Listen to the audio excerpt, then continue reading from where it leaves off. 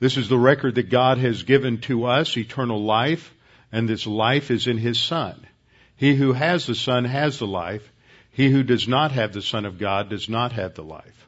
He who believes on Him is not condemned, but he who believeth not is condemned already, because he has not believed in the name of the only begotten Son of God.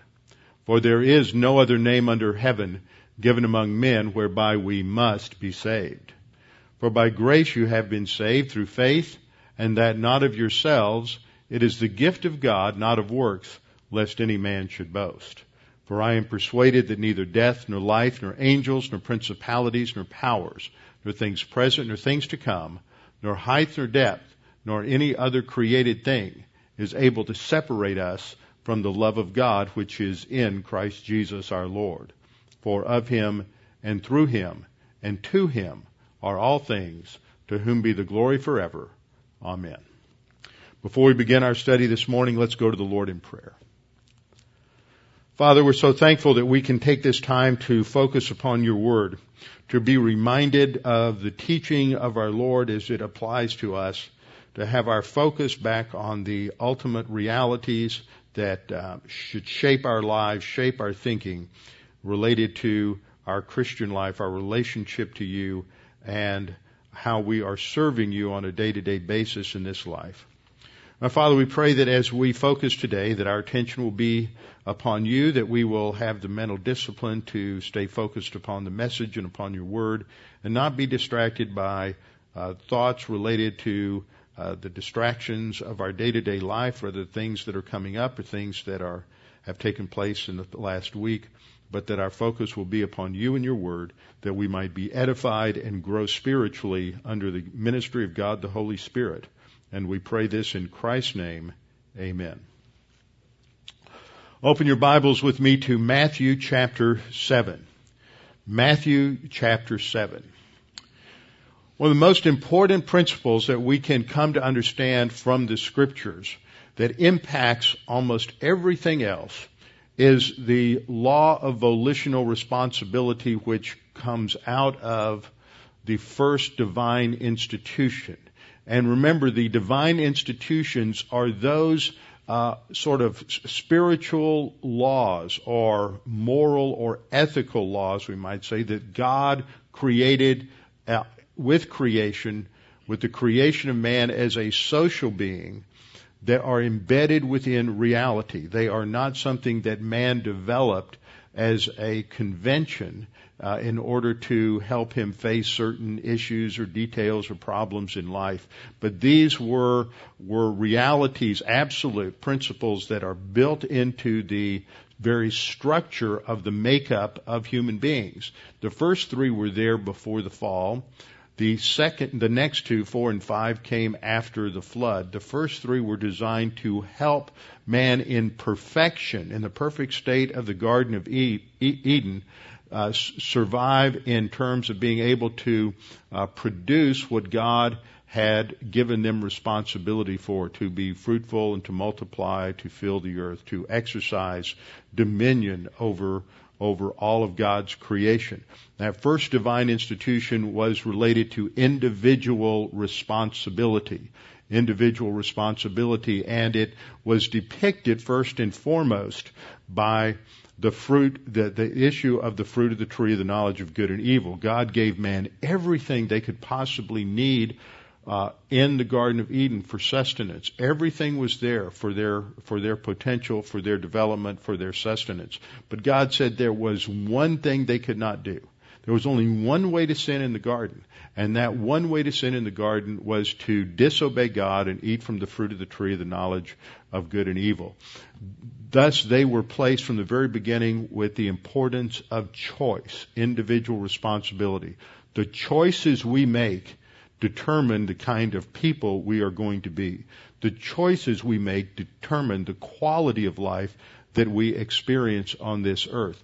Of course, the first and foremost choice that we make is our relationship to God through Jesus Christ. That's the most important decision anybody can ever make, is their faith in Christ. That determines their eternal destiny. It is that faith in Christ that moves us from being spiritually dead individuals, spiritually dead human beings, to being spiritually alive and capable of having a relationship with God and developing that relationship with God. But after we make that decision to trust in Christ as our Savior, we have a second decision to make, and this is a decision we have to make daily. We make many times each day, and that is a decision as to whether or not we are going to walk by the Spirit, live our life on the basis of God's provision of the indwelling and filling Holy Spirit, or whether we are going to walk on the basis or live our lives on the basis of the sin nature. And these are the two most important issues that Scripture presents. Now, we come to a passage today in Matthew 7:13-21, which addresses the question, which path? There are two parts to this section we're looking at today. The first part is the issue of the choice between one gate and another gate, between the wide gate, which leads to the broad way, and the narrow gate, which leads to a difficult path. Then we will go into the next paragraph, verses 15-20, which gives the warning to beware of false prophets. Now, here's the connection between the two. The false prophets that Jesus is focusing on here are clearly the scribes and the Pharisees.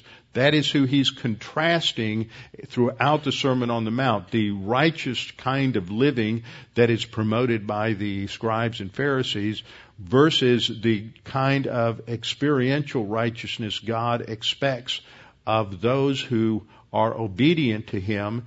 And this is the issue. The righteousness that God expects is the kind of righteousness that characterizes the narrow way. The kind of righteousness that the Pharisees promote is a kind of righteousness that characterizes the broad way.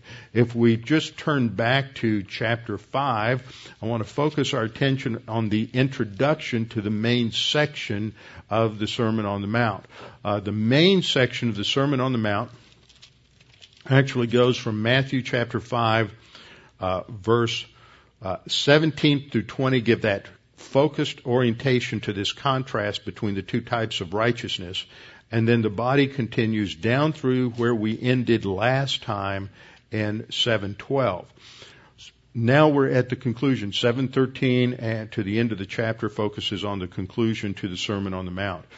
In Matthew 5:19 and 20, Jesus contrasts two different kinds of people. In verse 19 he says, "Whoever therefore breaks one of the least of these commandments and teaches men to do so." This is represents the Pharisees. They are teaching people by their false righteousness how to live in disobedience to the law.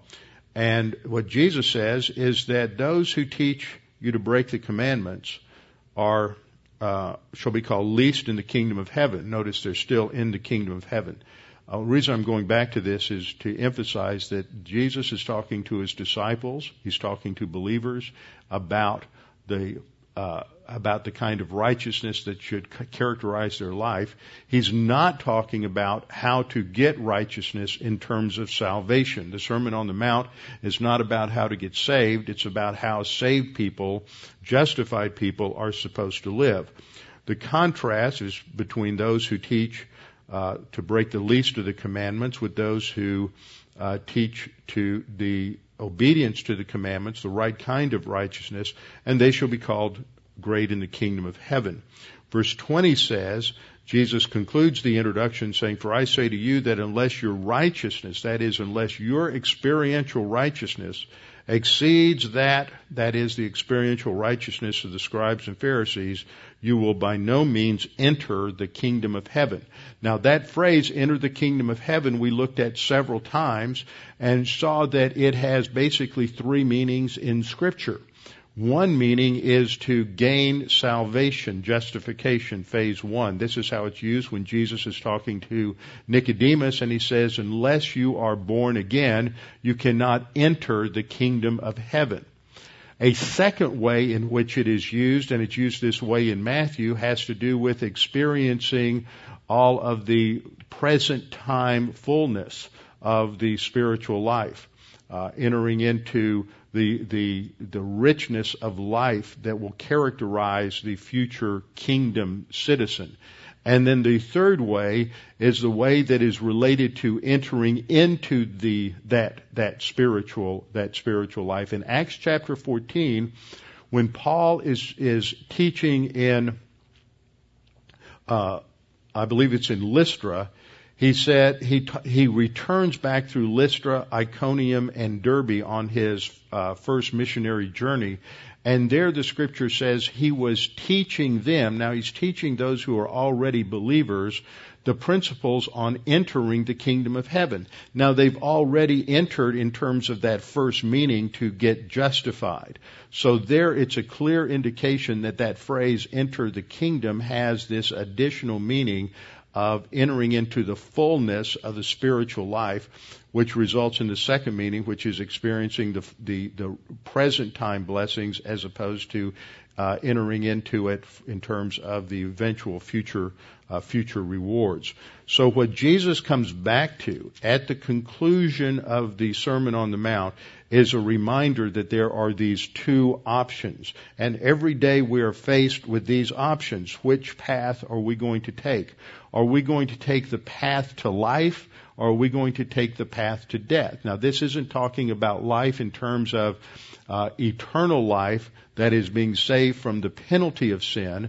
This is talking about the fullness and richness of life in terms of being saved from the power of sin in the present life. So there's two paths, two options that are described here. Matthew 7:13 states them, enter by the narrow gate, for wide is the gate and broad is the way that leads to destruction. And there are many who go in by it, because narrow is the gate and difficult is the way which leads to life, and there are few who find it. Now Jesus is taking something that is very common in the experience of his listeners, and that he's using an illustration from the gate. And in the background for this particular picture, there is a gate that is actually in the basement of the Alexander Nevsky Russian Orthodox Church that is about 50 yards to the east of the Church of the Holy Sepulchre, which is where it is on the site where it is believed that Jesus was crucified. For many years there was a lot of debate as to whether or not the church, and there still is to some degree, whether or not the Church of the Holy Sepulchre is on the actual site of Golgotha. And part of the reason there was this debate was that it was thought that was inside the walls. And according to the scripture, Jesus was crucified outside the walls. Golgotha, as a place of execution, would have been outside of the walls. But the wall that they identified as the western wall at that particular time was further west of the Church of the Holy Sepulchre. And then about 20 or 30 years ago, as they were doing some remodeling and some excavation under the church, this Alexander Nevsky Church, they discovered a wall and this particular gate that showed that this was the gate, the wall at the time of Christ, that the wall further to the west was the one that was built actually approximately 7 years after the death of Christ. Now, what's significant about this is you see the broad gate here on the left, and there's a small hole here on the right, and that is the narrow gate. And at night, they would close the broad gate. You wouldn't have caravans coming in. You wouldn't have your shopkeepers and others bringing goods in through the gate at nighttime. And so they would shut that for safety, and people would just go through this extremely narrow gate. So this gives you a bit of a historical background as to how they would experience this understanding of a broad gate and a narrow gate. As we look at this verse, it is a reminder that what Jesus is essentially saying in this illustration is that God has one way. Now, we know that is an expression of the exclusivity that is taught in Scripture. And the Scripture certainly teaches that there is only one way to heaven. In John chapter 14, verse 6, Jesus said to him, I am the way, the truth, and the life. No one comes to the Father except through me. This is one of the things about biblical Christianity that really irritates and angers those who are not Christians, is because in the unsaved world there is the hope that there are many ways to God, many paths to God, and we all basically worship the same God, and we all basically worship and believe the same thing. We just call God by different names, and our way of getting there is different, but all roads eventually lead to God. What Scripture teaches is the opposite of that. Actually, that shows a lot of disrespect as well as ignorance of Christianity, because Scripture teaches a way of exclusivity, that there is only one way to God. And this has been clear in the Scriptures from the very beginning of the Old Testament. When we think about the Old Testament, we see from the very beginning of Adam's fall, after Adam's fall, there was only one way for believers to come to God and to have a relationship with God, and that was on the basis of a substitutionary sacrifice.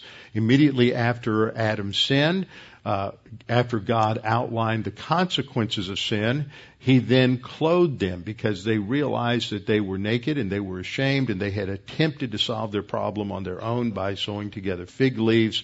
God resolved that problem through more permanent clothing, and He gave them clothes made from the skins of animals. Now, in order to get clothes from the skins of animals, you have to kill the animals. So I believe there's a lot that's not overtly stated in that passage, but has to have taken place. God would have had to show them how to properly kill an animal. That would have been a sacrifice. He would have also had to show them how to skin the animal, how to properly treat and prepare the hide so that it would be soft and supple and they could work with it in making clothes. He would have had to teach them how to sew in order to make the clothes. All of this would have taken place at that particular time.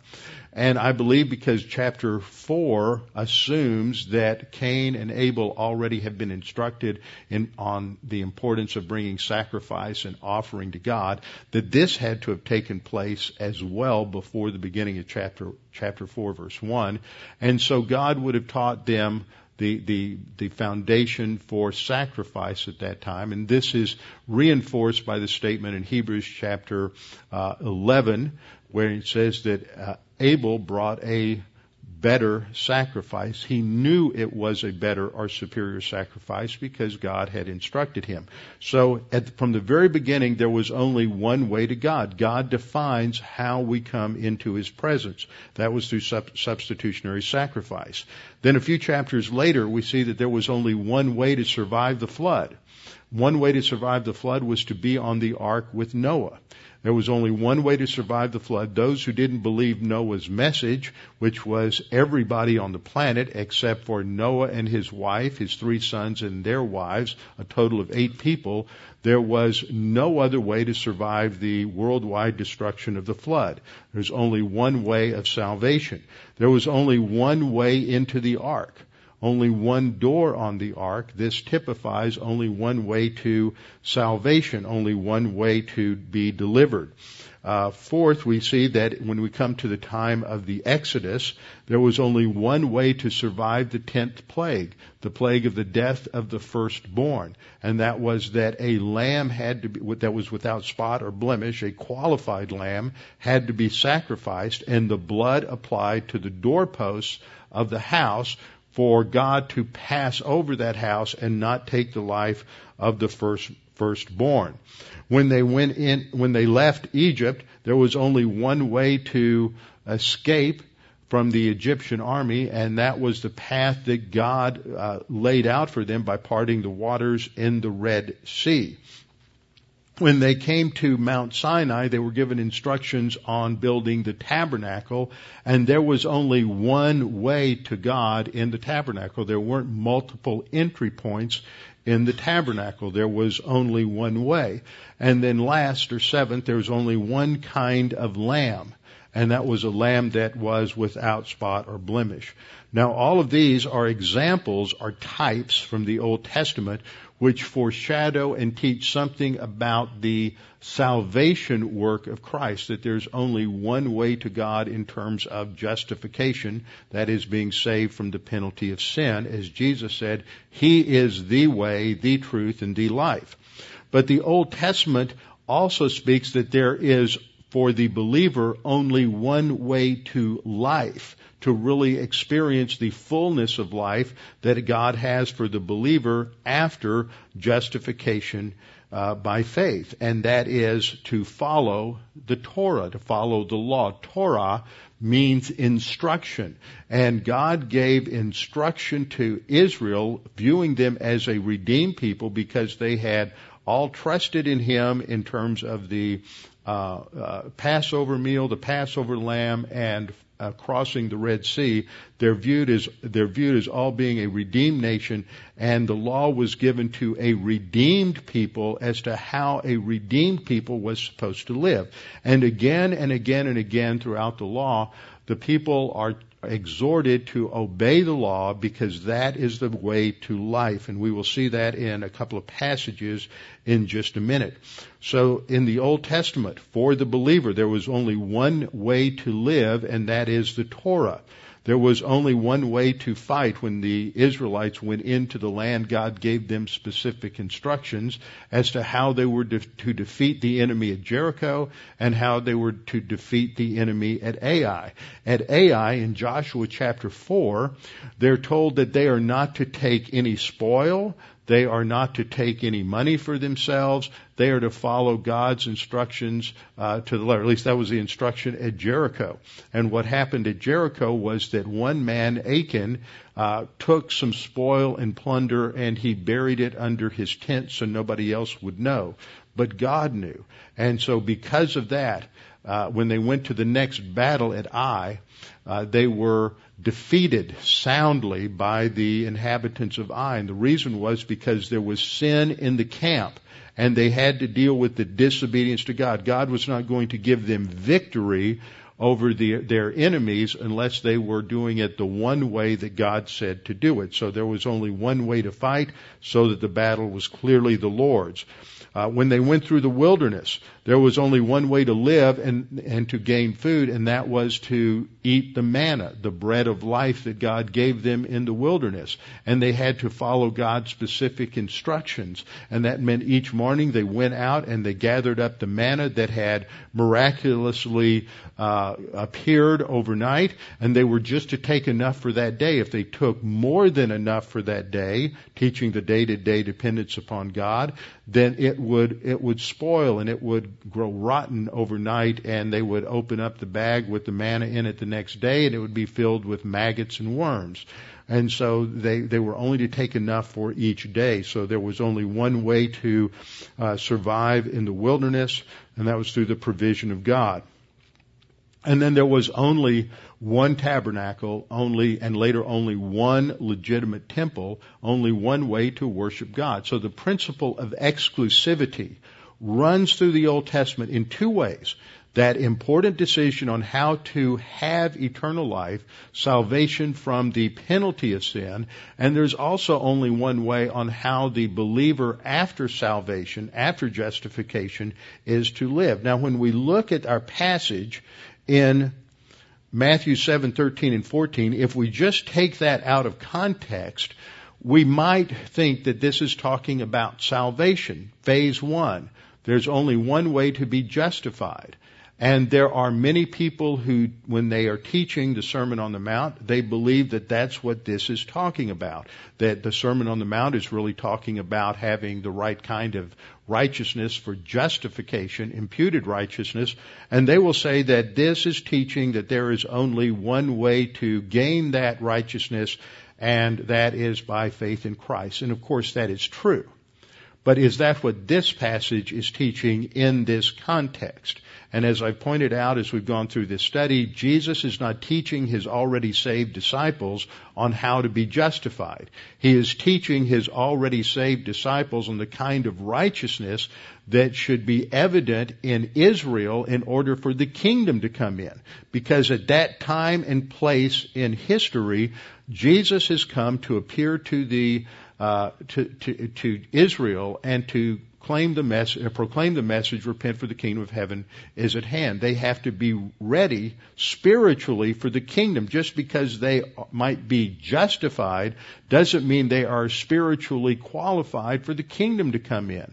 And they weren't. And if we look at Deuteronomy chapter 30, after Moses has outlined the fact that Israel will obey, and if they obey, they will be blessed in their life in the land, but if they disobey, God will remove them from the land. And then we've seen many times at the beginning of chapter 30, there's the promise that eventually they will repent, they will turn back to God.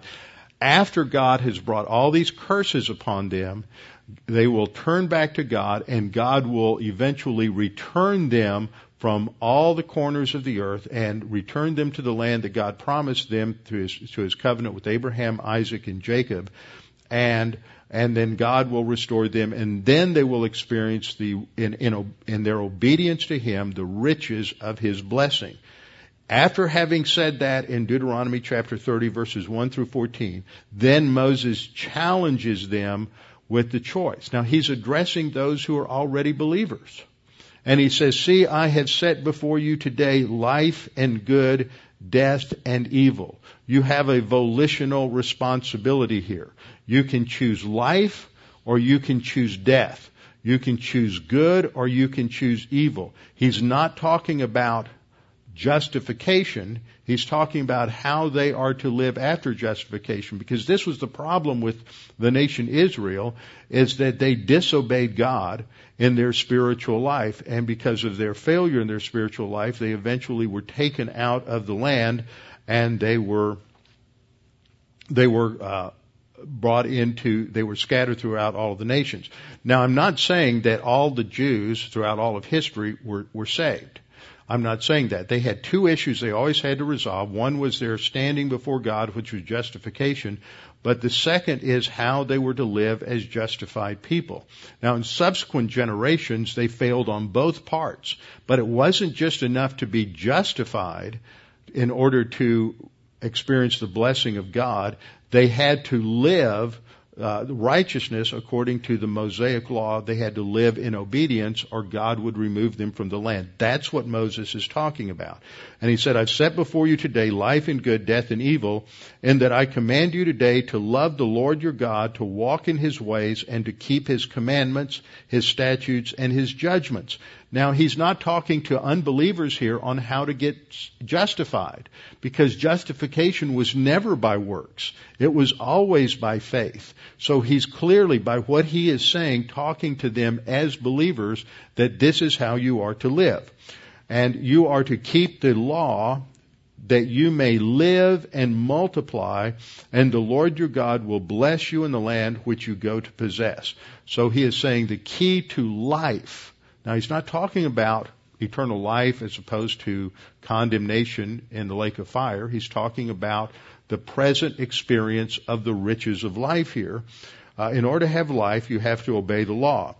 But in contrast, verse 17, if your heart turns away, let's look at it here. If your heart turns away so that you do not hear and are drawn away and worship other gods and serve them, what will happen? Verse 18. I announce to you today that you shall surely perish. I want you to look at that term perish.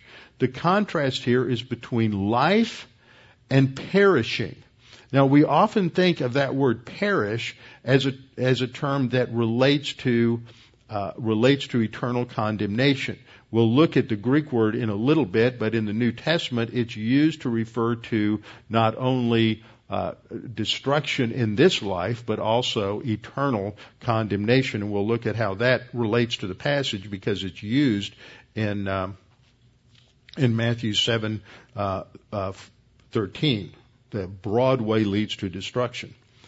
And then Moses said to the Israelites, he said, I call heaven and earth as witnesses today against you that I have set before you life and death, blessing and cursing. Therefore choose life that both you and your descendants may live.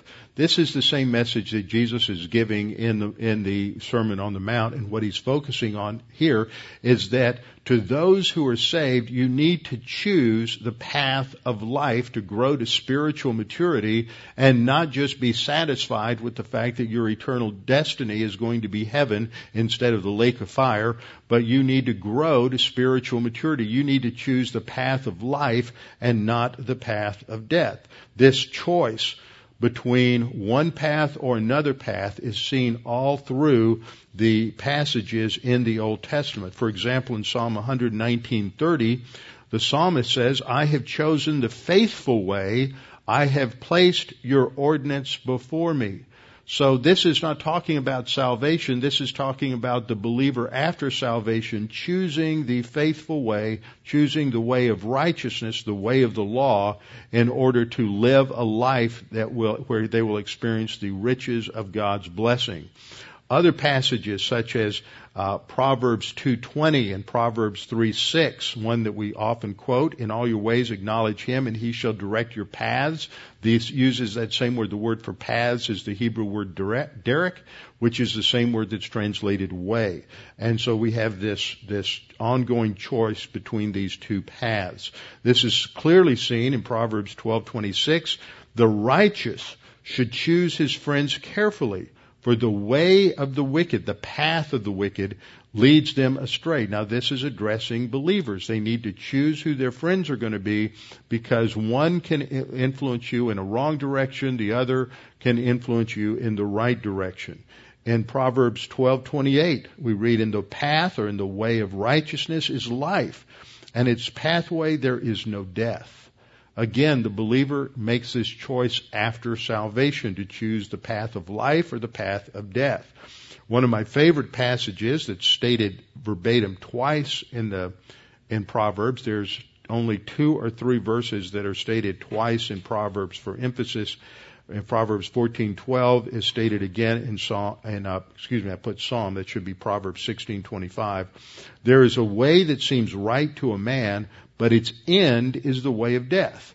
This is not talking about justification. This is talking about your way of life. Are you going to live the Christian way of life and make doctrine the priority in your life and the study of God's Word the priority of your life and the application of it the priority of your life? Or are you going to choose the path of death? This is seen again in a passage in Jeremiah 6:16. Thus says the Lord, stand by the ways and see and ask for the ancient paths. That's the paths of the Torah. Where the good way is, and walk in it, and you will find rest for your souls. But they said, we will not walk in it. That's the rebellious generation of Jeremiah's day and their decision to reject the Torah. Now, as we look at our passage in Matthew 7:13, Jesus commands us to enter by the narrow gate. And he explains why we're to enter by that narrow gate. He says, for wide is the gate and broad is the way that leads to destruction. Now this isn't just a one-shot decision. This is an ongoing, continuous decision we have to make every day. The broad way leads to destruction. Now many people think that because it uses this word, we have the noun at the top, apaleia, which is used in this passage, that this is a word indicating eternal condemnation. The verb that is used is the second word that's on the screen, apolumi, which also has the same idea. It means to destroy, to ruin, or to lose something. Now, it's interesting to do a word study of these two words. The noun, the top word, is used 18 times in the New Testament. It is used 6 times with reference to eternal condemnation. At least these passages clearly state that. John 17:12, Philippians 1:28, 2 Thessalonians 2:3, 2 Peter 3:7, and Revelation 17:8 and 11. John 17:12, Philippians 1:28, 2 Thessalonians 2:3, 2 Peter 3:7, and Revelation 17:8 and 11. There clearly refers to eternal condemnation. The 2 Thessalonians 2:3 passage talks about the Antichrist as the son of perdition. And in Revelation 17:8 and 11, it talks about the Antichrist and the false prophet going to perdition. 7 times that word is used of temporal ruin or possibly physical death. Passages like Philippians 3:19, 1 Timothy 6:9, Hebrews 10:39, 2 Peter 2:1 and 2:3, and 2 Peter 3:16. These all talk about a person who may have something that is ruined right now in time, or he ruins his life by his bad decisions. Maybe a believer who makes bad decisions and thus ruins his life. 3 times the word is used of something that is physically destroyed. Matthew 26:8 is the only other time in Matthew this word is used other than Matthew 7:13, and there it refers to just physical waste, something that is physically destroyed. It's also used that way in Mark 14:4 and Acts 8:20. It's used, and then we have the passage in Matthew 7:13. So many of the passages where the noun is used in the New Testament do not refer necessarily to eternal condemnation. The verb is used a number of times, 84 times in the New Testament. It's used 2 previous times in the Sermon on the Mount when it talks about plucking out your eye and destroying it, or cutting off your hand and destroying it. Clearly not talking about eternal condemnation. So the context doesn't use the word, which uses the word, doesn't use it for eternal condemnation. It's only used 3 times as describing eternal condemnation, and that's all in the Gospel of John. In John 3:16, God so loved the world, or God loved the world in this way that He gave His only begotten Son, that whosoever believes in Him should not perish. See, there's our verb, should not perish, but have everlasting life. It's also used for eternal condemnation in John 10:28 and in John 17:12. But the other times that it's used in the Gospels, it's all talking about temporal destruction. So while it can mean to suffer eternal condemnation, it's never used that way in the Gospel of Matthew, and it is only used that way 3 times in the Gospel of John. Most of the time it refers to either physical destruction, physical death. In Matthew, Peter was concerned perishing by drowning in Matthew 8:25. Herod wanted to destroy Jesus, talking about his physical death in Matthew, killing the infant Jesus in Matthew 2:13. And the Pharisees wanted to destroy Jesus in Matthew 12:14. So there, in all of these passages in the New Testament, the word simply means physical destruction. So the word destruction there doesn't mean eternal condemnation, and there's no support for that meaning in the Gospel of Matthew. Jesus is simply saying that if you choose the way that's easy, if you choose the path in life that's easy, then it leads to destruction. Similar to the passage in Proverbs, there's a way that seems right to man, but the end thereof leads to death. In contrast, in verse 14, Jesus says, because narrow is the gate and difficult is the way which leads to life. Now, some people might think that this is eternal life, but the way to get eternal life isn't difficult, is it? You don't have to work for it. You don't have to put forth any effort. Jesus did all of the work. The path to eternal life, that is being saved from the penalty of sin, is an easy path. It's simply putting our faith and trust in Jesus Christ. But the path of obedience, the Christian life that comes after salvation, is a challenge. It's a challenge each and every day to make that choice between life and death. Do we really want to have the fullness, the richness of life that Jesus promised? Remember, Jesus said, I came not like a thief to steal and destroy, but I came to give life and to give it abundantly. So if we want to have that rich, full, abundant life that Jesus came to offer, we have to choose the narrow gate and the narrow way, which is difficult. And Jesus then concludes by saying, there are few who find it. Now, as we wrap up, I want to just look briefly at this next section. It's pretty easy to understand. It's fairly self-explanatory because Jesus gives a common illustration. He says, and this is the command, beware of false prophets. It's the command, meaning to pay attention, to wake up, to be alert for danger. It's present active imperative, indicating continuous action again in the Christian life. So he says, beware of false prophets who come to you in sheep's clothing. A sheep is, the term sheep is often used to describe God's people. It is used that way in passages such as Psalm 95, 6 and 7. Just look at verse 7. For he is our God, and we are the people of his pasture, and the sheep of his hand. Today, if you will hear his voice. This illustration of shepherds and sheep is further developed in Jeremiah 23, verse 1, where God is condemning the leaders of Israel as false prophets. A important passage as a background to Matthew 7:15 to 20. And Jeremiah 23:1, God says, woe to the shepherds who destroy and scatter the sheep of my pasture. Now, in the context of verse 15, Jesus is warning that there are false prophets. And by this, he is applying this to the Pharisees. They are the false prophets. They are the ones who are teaching a false view of experiential righteousness based on a superficial view of the law. Jesus continually challenges the people with regard to the wrong teaching of the Pharisees. Twice he warns of the leaven of the Pharisees. In chapter 23, he has a confrontation with the Pharisees, and he pronounces 8 woes upon the scribes and the Pharisees. 7 times in Matthew he calls them hypocrites. Twice he calls them blind guides. He calls them fools. He calls them whitewashed sepulchres, whitewashed tombstones. He calls them serpents, and he calls them a brood of vipers. Jesus was not very kind. He was not politically correct.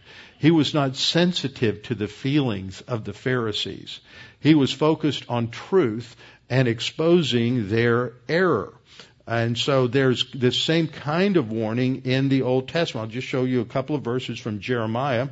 Jeremiah 23:16, the Lord of hosts says, do not listen to the words of the prophets who prophesy to you. They make you worthless. See, that's the end result. The passage we're looking at talks about the fruits of the false prophets. In verse 16 we read, you will know them by their fruits. In Jeremiah it says the fruits of the words of the prophets will make you worthless. See, many people interpret verses 16 through 20 as the quality of life or the characteristics of a person's life. They will interpret these verses in this way. They will say, you will know them by their fruits. You look at a person's life and you can tell whether or not they're a Christian. Now, many of us have made that mistake at one point or another in our life, and we've looked at somebody and we've said, how in the world can that person be a Christian? I can think of at least one president of the United States that many people would be aghast at if they knew his testimony. But he's clearly a believer in the Lord Jesus Christ. He went to a Baptist church that was very well known in the state from which he came, and the pastor of that church was a sound doctrinal Baptist pastor, and he testified several times to people I knew that Bill Clinton was definitely a believer in the Lord Jesus Christ. Now, you might look at President Clinton's life and say, he can't be a believer. Yes, he is, and he's going to go to heaven, because salvation is not dependent at all on what kind of works we do. It's based on our faith in Jesus Christ alone. And so, but in contrast here, what the Lord is condemning is the words of the prophet, not their lifestyle. It's the words of the prophets. and verse 26 of Jeremiah 23. God says, how long will this be in the heart of the prophets who prophesy lies? See, the focus is on the content of what they are saying, not the quality of their life. Jeremiah 22:32. Behold, I am against those who prophesy false dreams and tell them and cause my people to err by their lies and by their recklessness. The fruit of the false prophet is destruction in the life of the people. They go take the broad way instead of the narrow way. So in Matthew 7:16 through 20, Jesus uses the agricultural illustration that a good tree bears good fruit, a bad tree bears bad fruit. But the fruit that he's talking about is what they say, not what they do. And he talks about that there will be divine judgment on them in verse 19. Every tree that does not bear good fruit is cut down and thrown into the fire. Now remember, he's talking under in the dispensation or in the age of Israel when they're under the Mosaic law. And what was the penalty for being a false prophet? It was death.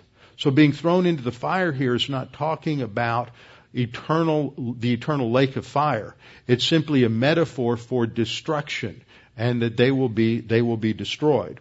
And then Jesus concludes in Matthew 7:20, therefore by their fruits you will know them.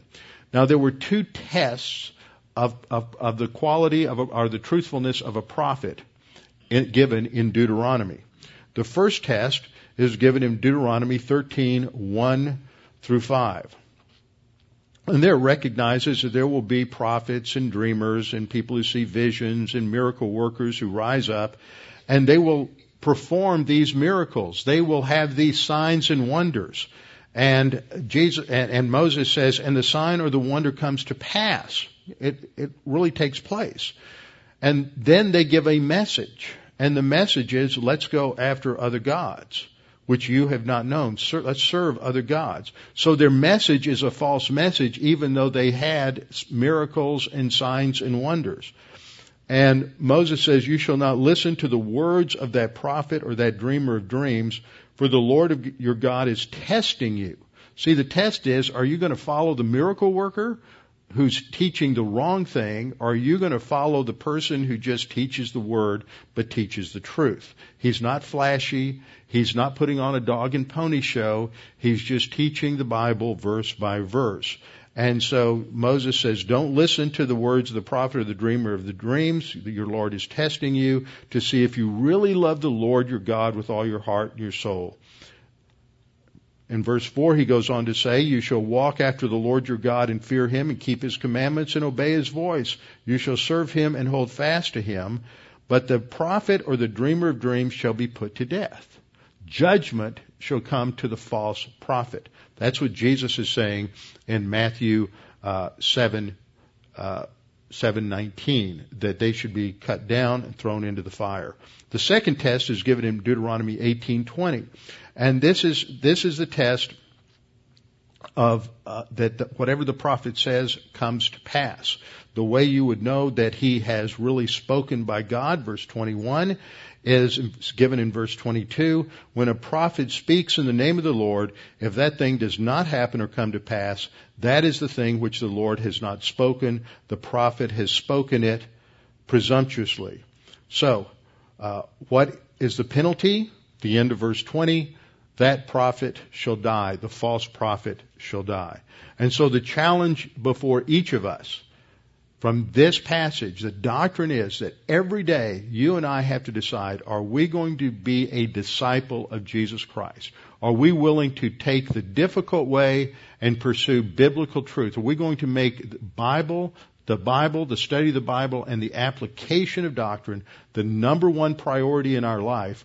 Or are we going to pursue life on our own terms and end up on the path to destruction with our heads bowed and our eyes closed? Father, we thank you for this opportunity to study these things this morning, to be challenged in terms of our volition. Which path are we on? Which path are we taking? Each waking moment we have this decision before us. Are we going to walk by the Spirit, or are we going to walk according to the sin nature? Are we going to walk in the light, or are we going to walk in darkness? That is the challenge for each believer. But if you are not a believer, if you're not sure of your salvation, or if you're not sure of your eternal destiny, this is not the issue for you. The issue for you is to believe on the Lord Jesus Christ. Jesus died on the cross for your sins that you might have eternal life. The path of salvation from the penalty of sin, is simple. It's easy. Jesus said, "Take my yoke upon you, for it is easy. It is light. It is simple. It is simply to trust in Him, and He will give you eternal life." Now, Father, we pray that you would challenge us with what we have studied this morning, and we pray this in Christ's name. Amen.